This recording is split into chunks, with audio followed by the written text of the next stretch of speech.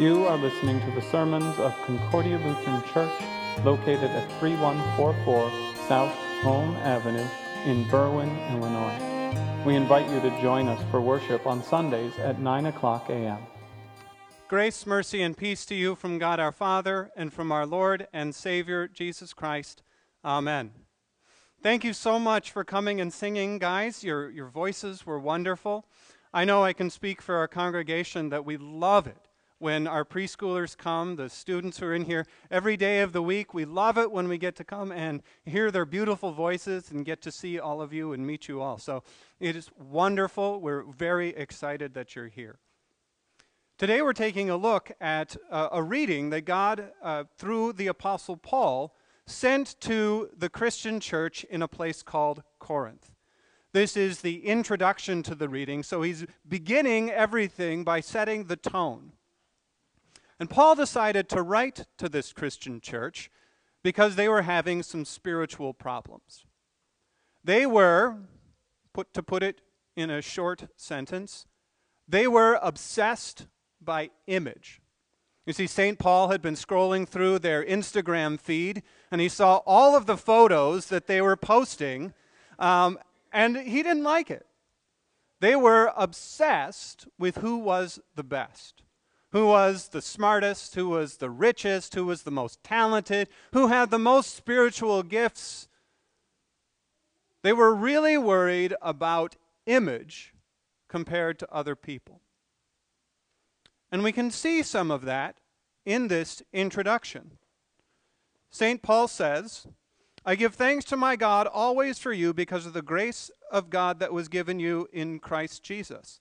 And here we go. We see these themes. It says that in every way you were enriched with him in all speech, all knowledge, and even as the testimony about Christ was confirmed among you, so that you are not lacking any spiritual gift. See, those three things, speech, knowledge, and spiritual gifts, are the big dividing points in that church, when everybody was worried about who was the best. And we know that these divisions were based on the things that the world around them was really concerned about. Corinth at the time was concerned about charismatic speakers, the people who were eloquent. They called them the sophists. These were guys who would travel from town to town, and they would show up and they'd make a speech, and then people would gather around them like personalities, and they'd build schools of thought. And they thought this kind of thing, that was the ultimate way you could be, and they learned to be these charismatic speakers. Some other people were really excited about wisdom.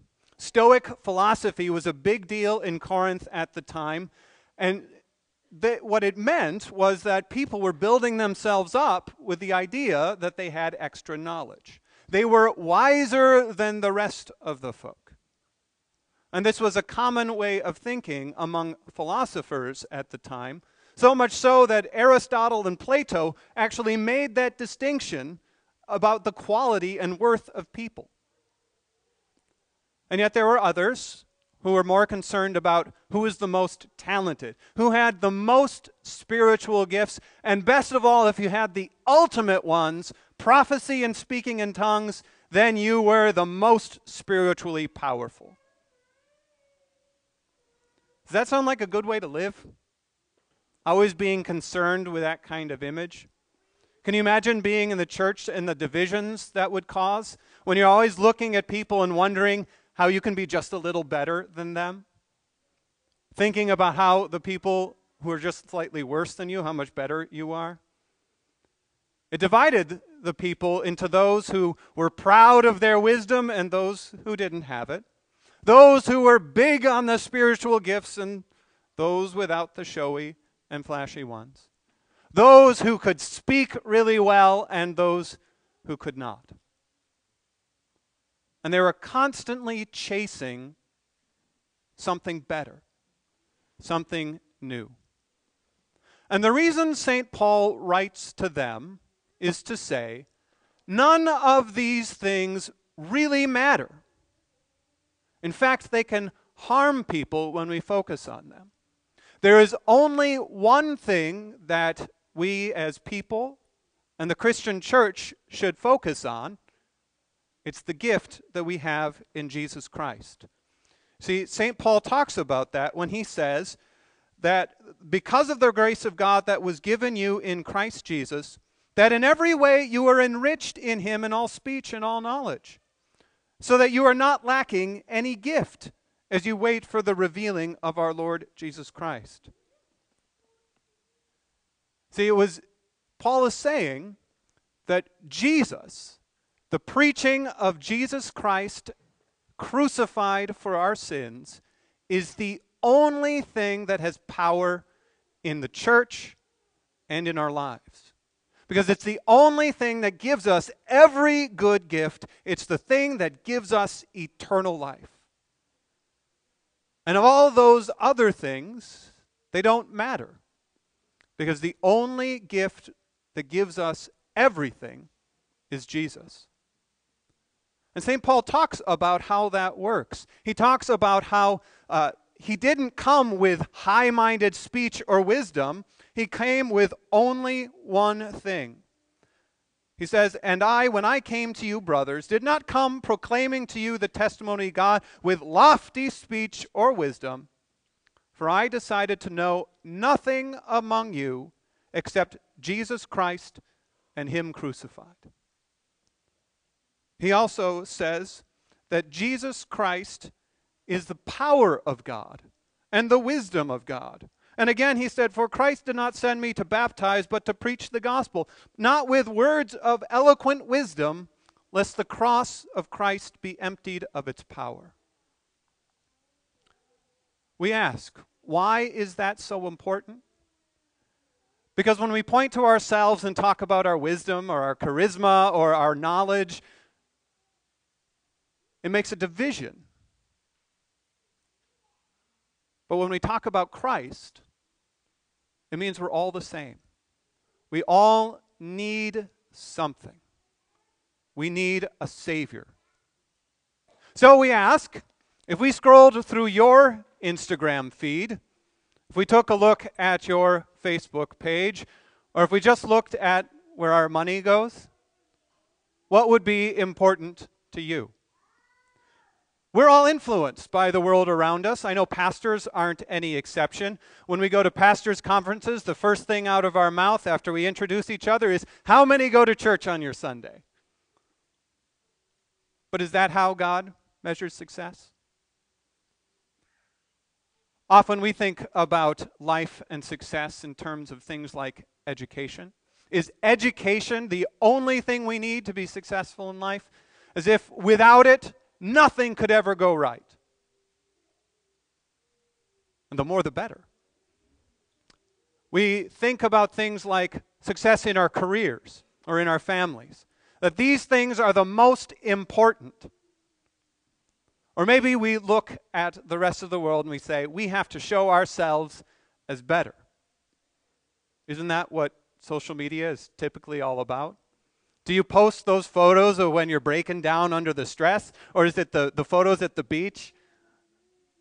It's the photos at the beach, isn't it? But what happens when we do that? When we're so focused on that, we become educated versus those who are not. It becomes the successful versus those who are not. It becomes the amazing versus those who are not, because we identify that success as being better than someone else. Or worse than someone else. Can you ever have enough success that you aren't looking up at the person above you, feeling a little twinge of jealousy every time they succeed?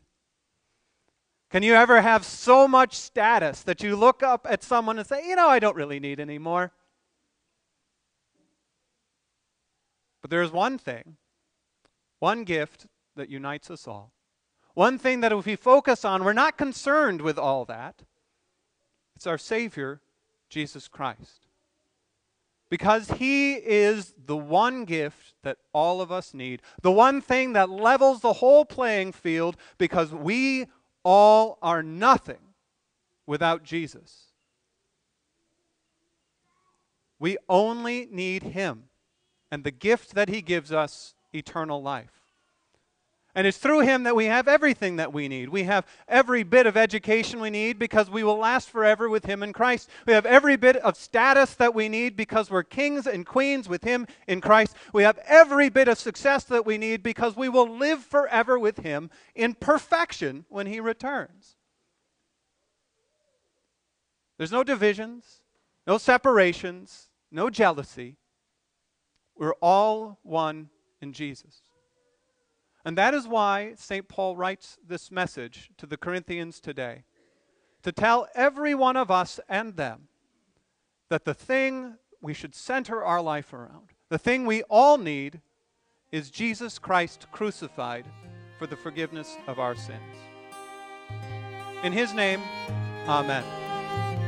Thank you for listening to the sermons of Concordia Lutheran Church. For more information about getting involved, please visit concordiaberwyn.org. Like us on Facebook at Concordia Lutheran Church and Little Lambs.